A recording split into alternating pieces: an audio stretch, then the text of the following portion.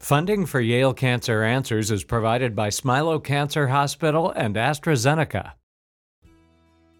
Welcome to Yale Cancer Answers with your host, Dr. Anees Chagpar. Yale Cancer Answers features the latest information on cancer care by welcoming oncologists and specialists who are on the forefront of the battle to fight cancer. This week, it's a conversation about the care of adolescents and young adults with sickle cell disease with Dr. Cece Calhoun.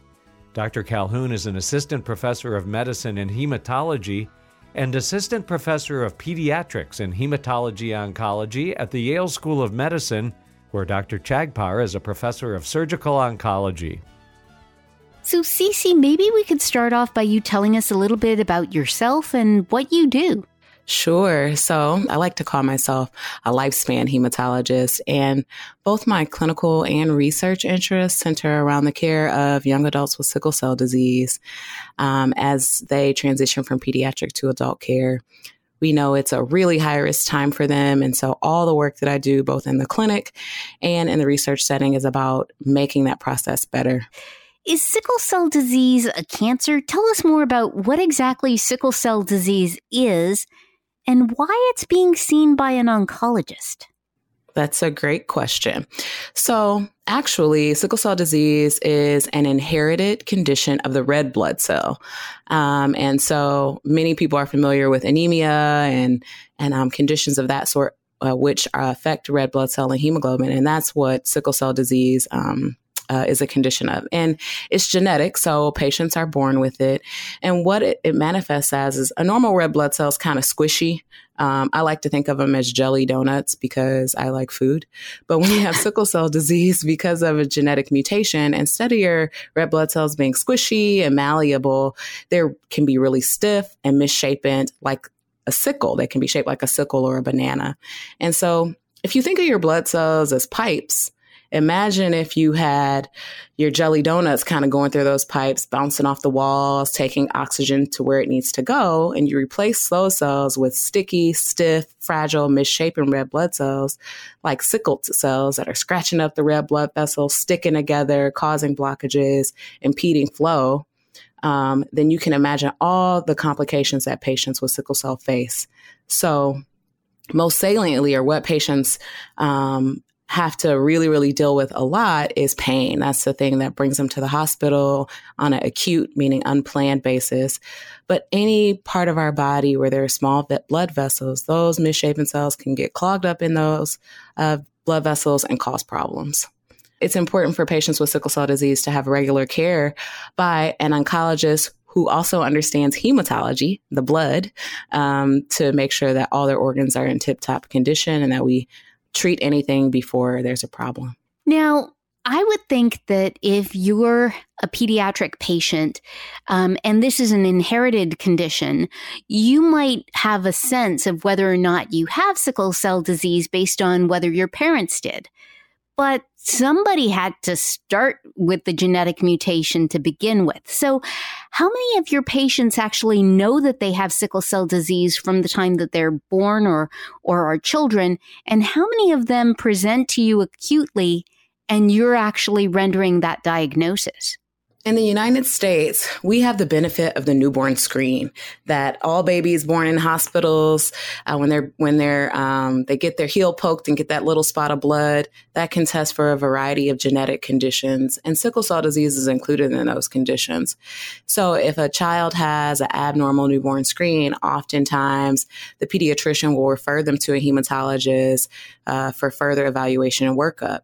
And sometimes, even if it's abnormal to show sickle cell trait, which means that you don't have the disease, but you can be a carrier. And if your partner has the disease, you can have a child with sickle cell disease. We can figure that out from the newborn screen. So these days, we know pretty early on, which is critical to the survival of our young children, our infants and toddlers. In other countries, the newborn screen isn't quite as universal. And so sometimes children can present with swelling of the hands and feet. That's something called dactyly dactylitis, which is pretty rare these days as a presenting sign. And there's some patients with more milder forms of sickle cell disease that don't know until they're older children or young adults. But most of the time, we get them in our catchment when they are young because of the newborn screen and can really wrap our arms around them and give them the care they need. Let's suppose you're a newborn baby and you had your heel poked and they tell you that you have sickle cell disease. Well, presumably they don't tell you, they tell your parents, and you get referred to a pediatric oncologist. If that means that your red blood cells are now sickling and are more like bananas than squishy jelly donuts, what can you do about that? I mean, is it reversible? At this time, the only cure for sickle cell disease or way to reverse those cells is by replacing your bone marrow with another person's, but that's pretty rare. I hope later in the show we get to talk a little bit more about therapies coming down the pipeline for patients, but right now that's the only way to reverse those cells. However, if you are a little baby and your parents find out that you have sickle cell disease, the benefit of coming and talking to a pediatric oncologist and hematologist who knows about this is that you now have a team member, somebody on your team that can help your baby or you, if you're the baby, stay healthy and safe. And so what that looks like as a toddler is getting them started on penicillin prophylactically or in advance before there's any problems. Because we found that as recently as the late 70s, there was kind of a peak in infancy and toddlerhood of death because patients with sickle cell were getting really bad infections. But we found that if we vaccinate them and give them prophylactic penicillin, they live well into adulthood. The challenge becomes, how do we help them when they go from peds to adults? And that's what I work on in my work. So just to back up a little bit, when you say prophylactic penicillin, do you mean like every day for like the rest of their life? So definitely every day for the first 5 years of their life. Wow. Yeah. But what it does is it protects them against really bad infections like pneumococcus. You know, patients with sickle cell disease, their spleen doesn't really work as well as somebody without sickle cell. And because of that, they are susceptible to certain types of infections. And that penicillin every day, just like a vitamin, helps them to stay healthy and safe. So why is there this transition then from childhood to young adulthood? What's the difference in terms of the disease and how it's managed that requires a specialist like you? Well, I think it's a variety of things. It's not just the disease, but it's just becoming a young person and learning how to navigate the healthcare system on your own too.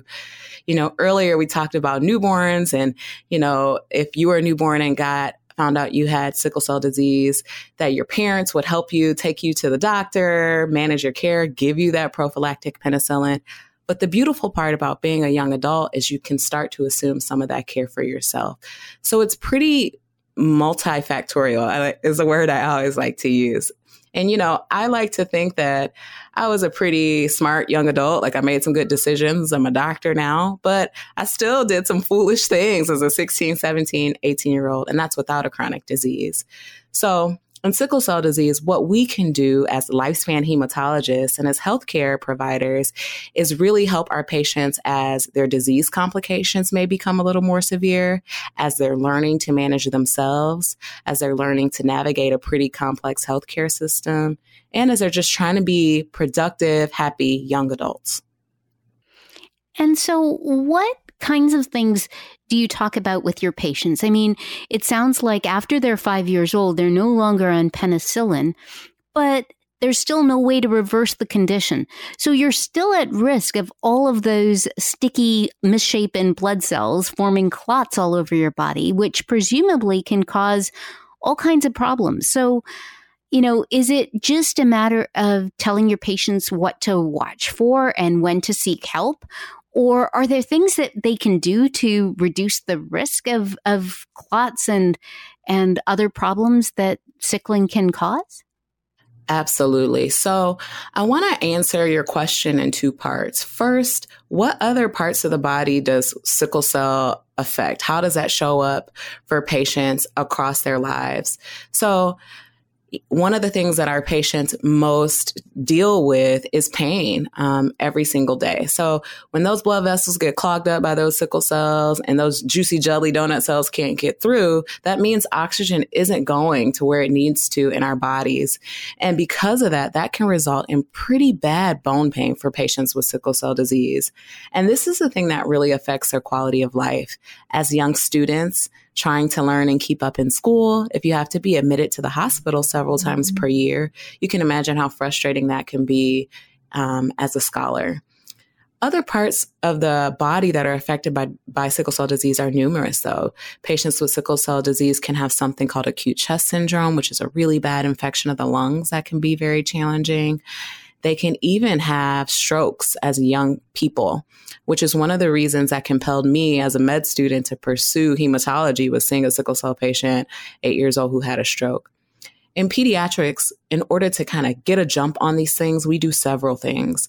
We do screenings, something called a transcranial Doppler, which is basically like an ultrasound of your head where you can look at the blood vessels and make sure you're not at risk for having a stroke.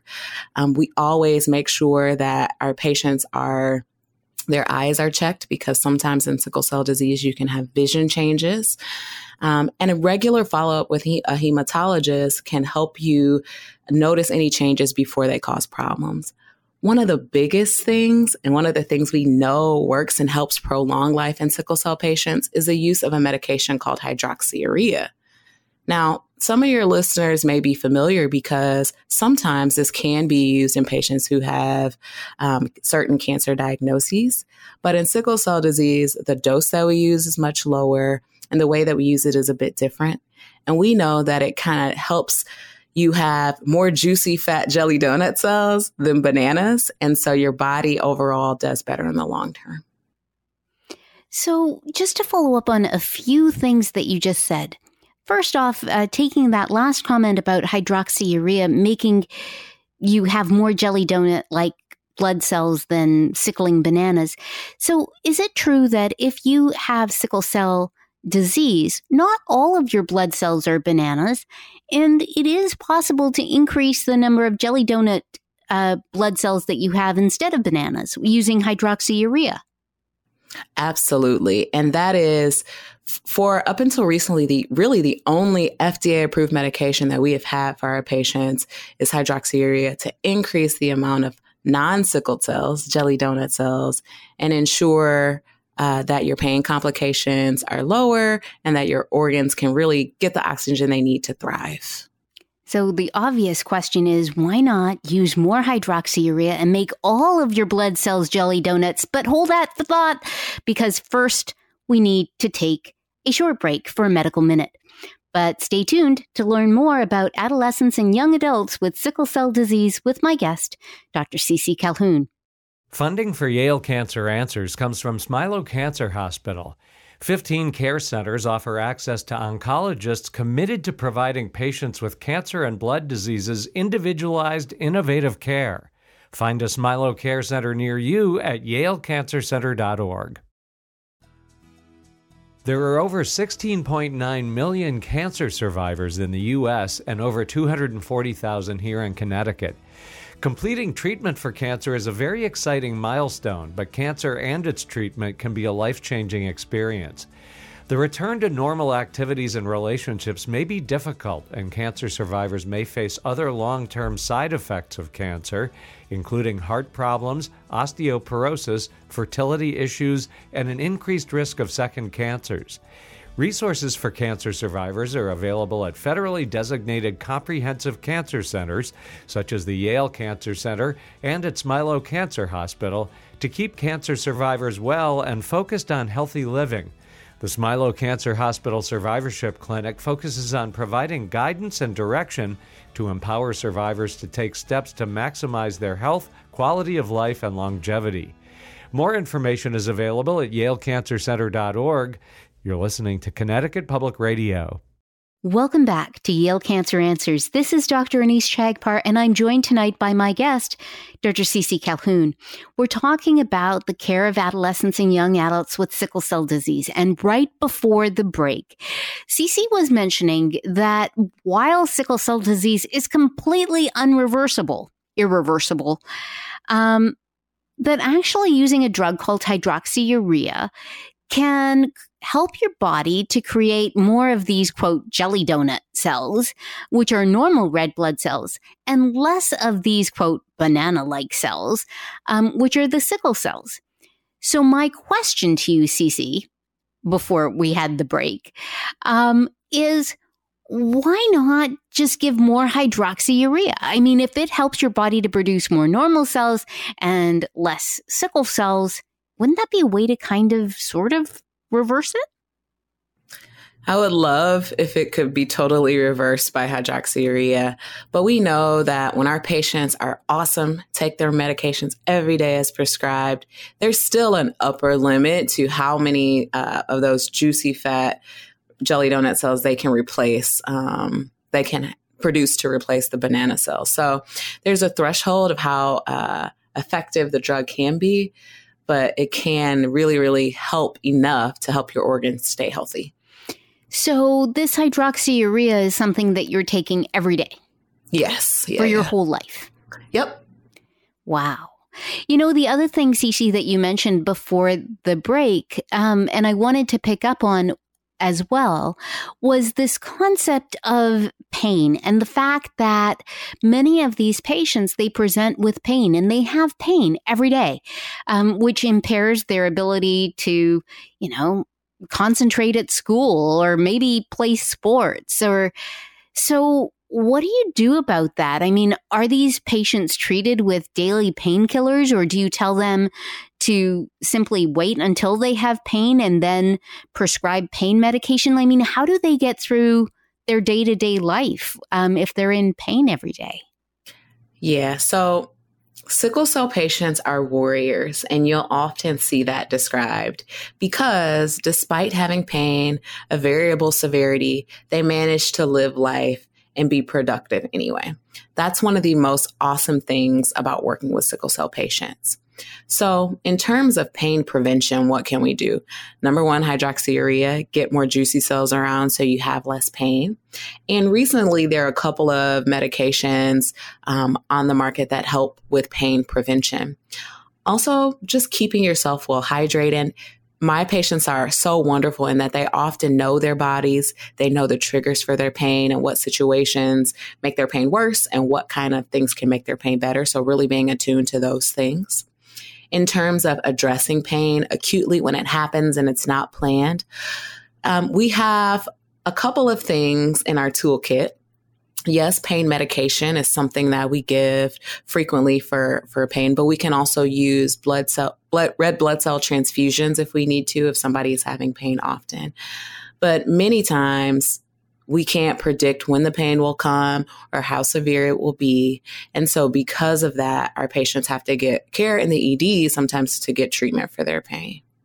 So, Cece, you mentioned something that I found kind of intriguing. You said that we have medications for pain prevention. Really? Like what?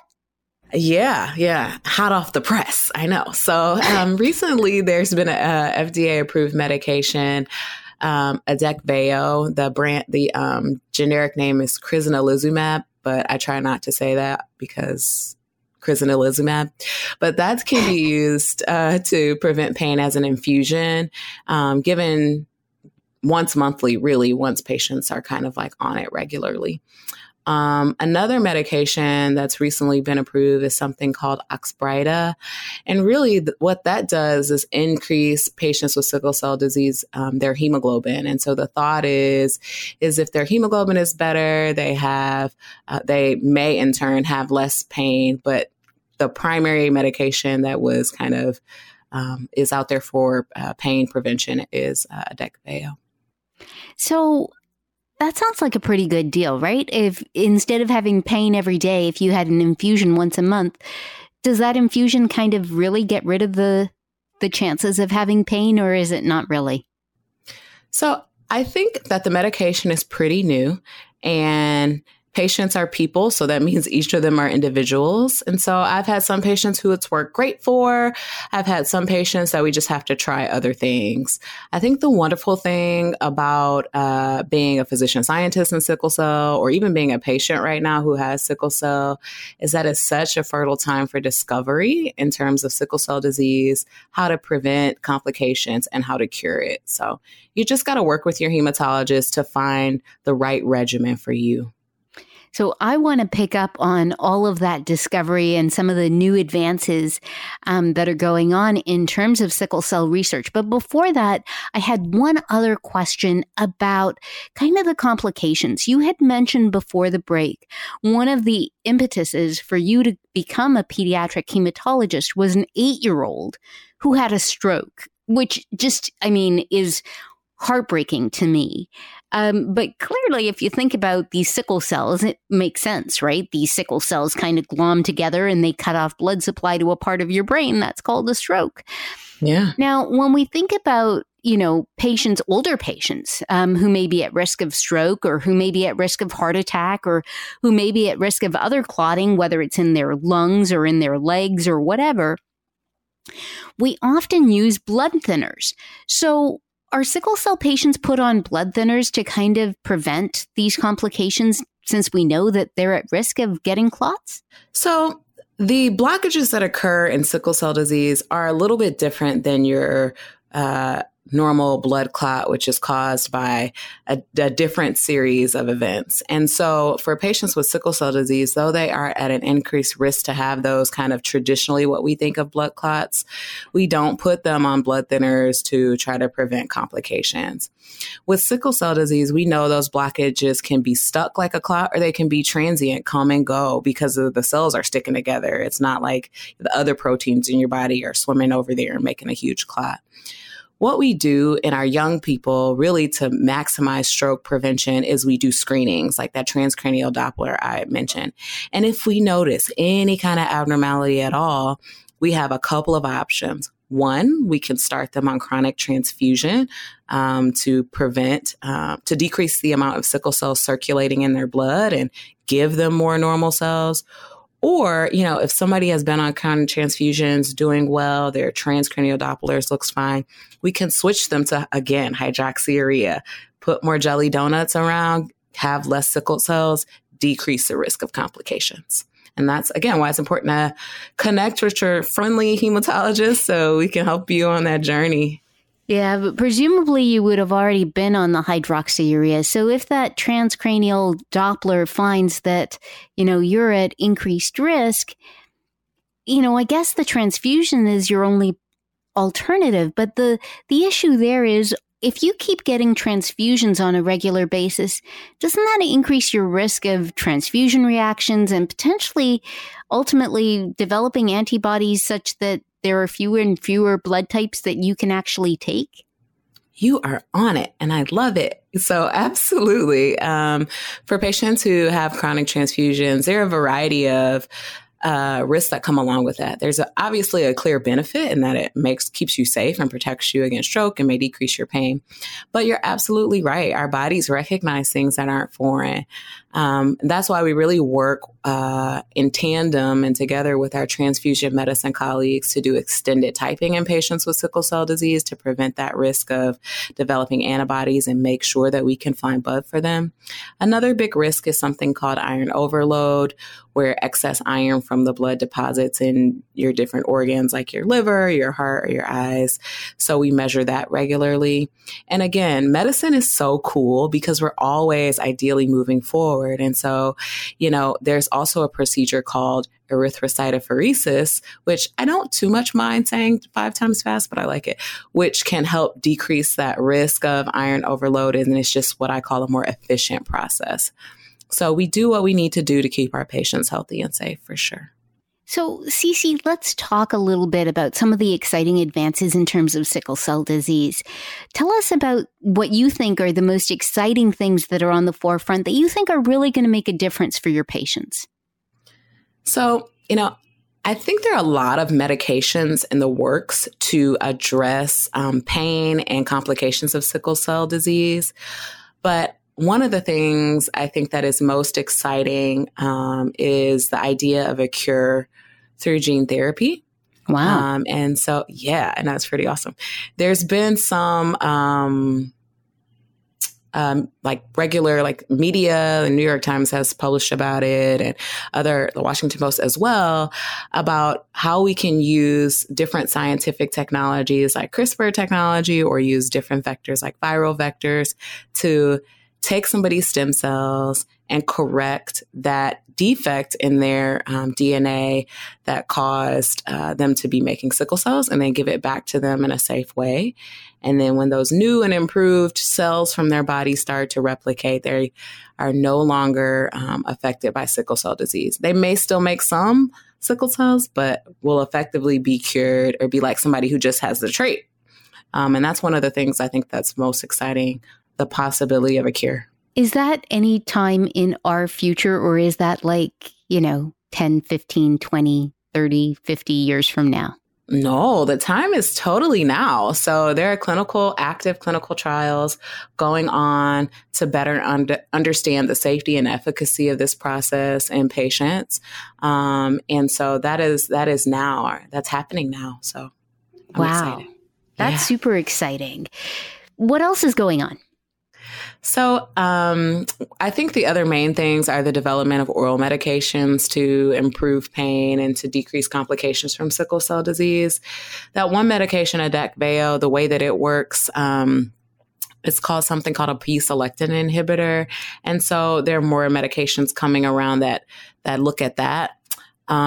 There's some additional oral medications coming that target different mechanisms and other blood problems like thalassemia, and they want to see if those medications can work well in patients with sickle cell disease. So I think the fact that we are shining a light on this community of people with sickle cell disease, and that we as a scientific community have committed to making their quality of life better, that's the thing that's most exciting to me, because oftentimes I think my patients feel unseen and unheard. And so it's great to see so many people, brilliant people, standing up for them and helping to make their lives better. That's awesome. I guess the last question that I have is really with regards to clinical trials. I mean, it sounds like there's so many great things on the horizon.